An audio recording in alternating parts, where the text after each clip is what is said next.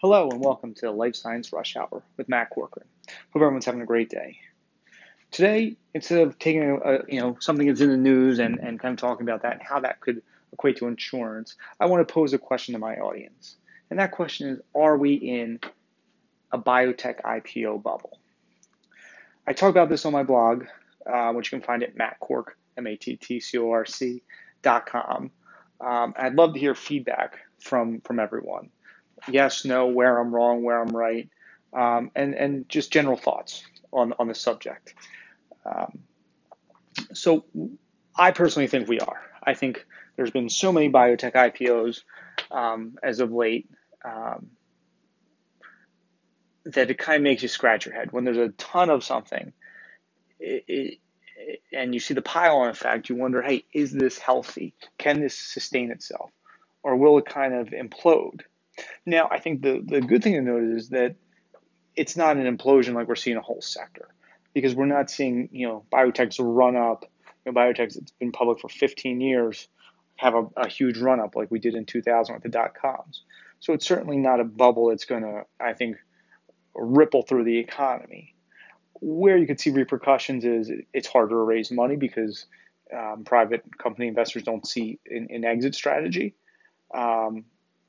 It's harder for these companies to progress because move the product forward because they can't raise money. That private sector private investments might have dried up, and if they can't access the public markets, where do you go from there? So there's certainly repercussions. Nothing like we'd seen in 2000. So I think I probably mislabeled it. Is it a bubble? No, but can it sustain itself? I think the answer is no.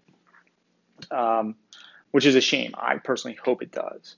But when we look at just the sheer number and the amount being raised, will there continue to be an appetite for it? Will people say, hey, I think this is the next thing, I think this is the next thing? When a lot of these companies are trying to do similar things, they're all trying, a lot of them are oncology type products. So are they going to be able to differentiate themselves? Can they all actually work, get to market, and make money? I assume probably some of the investors think, hey, I hope it's promising and it's bought. I think when we look at big pharma, how they're acting and how they're working is they're looking at more and more acquisitions. How do we, instead of starting in early stage R&D, how do we want to avoid making those big upfront costs that may never amount to something, so we'll just buy a company instead.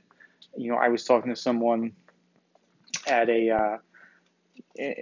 who's been around for quite a long time, and they said, by those pharmas, they're looking less and less at trying to develop early stage product because there's just so much risk there and so much money. They'd much rather come in and partner or buy a company, but they want to see if there's some success there. And that kind of leads me to my second point is these companies that are going public are going in earlier and early stage point, which kind of leads me back to my point about the big pharma. They want to see some success.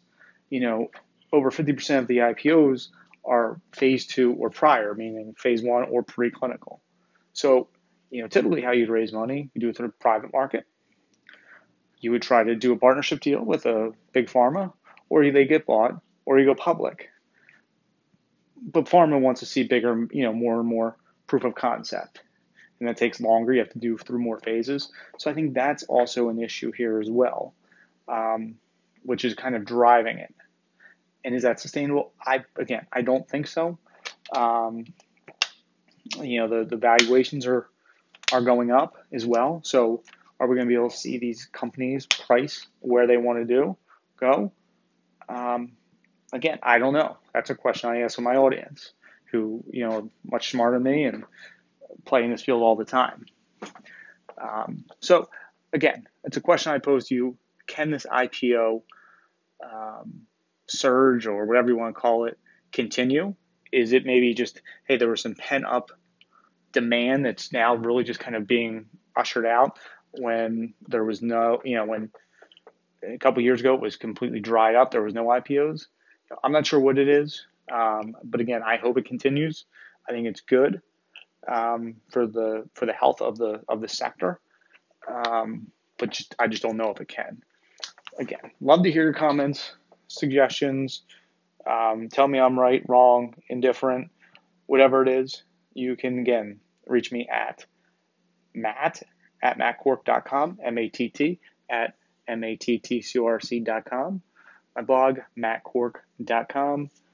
On Twitter, MXC390, and Facebook, Matt Cork is my name.